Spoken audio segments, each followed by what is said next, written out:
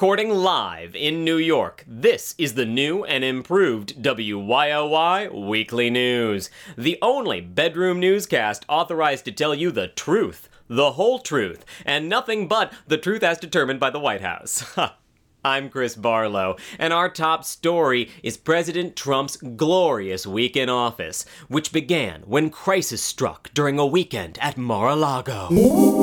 Unsure whether civilian diners had overheard him addressing the unexpected North Korean missile test with his advisors, President Trump made sure the nation's secrets stayed safe by allowing the man carrying the nuclear football to pose for selfies with strangers.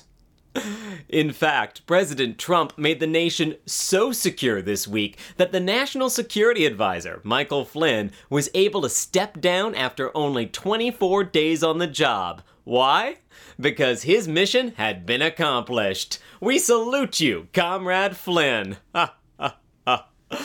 Of course, some in the fake media have erroneously reported that Flynn was fired by our wise and prudent president for lying about repeated contact with agents from a country that has long sought to destroy our way of life.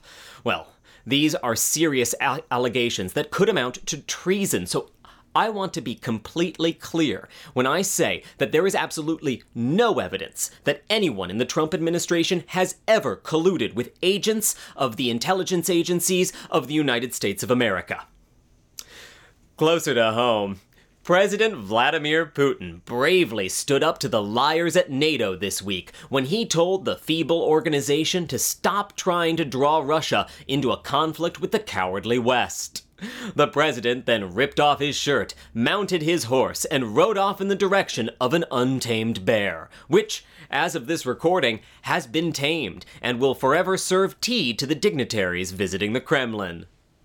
We'll have more on this and other stories just as soon as my new producer, Sergey, leaves the room. No, really, Sergey, we're good. Хорошо. Yeah. No, I'm just gonna do the morally bankrupt entertainment news, and we'll be done for the night. Yeah. До свидания.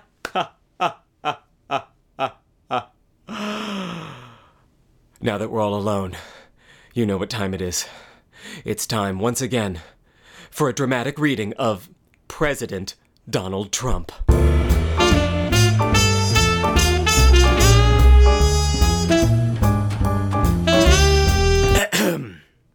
Russia is a ruse. I have nothing to do with Russia. Haven't made a phone call to Russia in years. Don't speak to people from Russia. Not that I wouldn't. I just have nobody to speak to.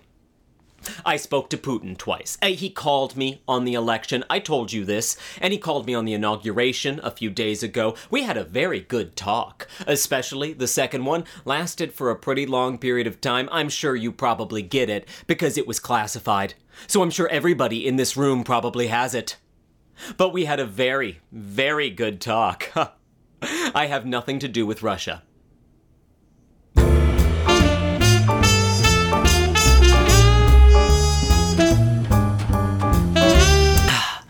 That quote, of course, came from the president's presidential news conference yesterday, which was the most presidential news conference ever.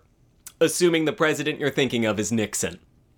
Yes, President Trump held a rambling and aggressive news conference yesterday, during which the least bizarre thing he said was that every black person in America must know each other.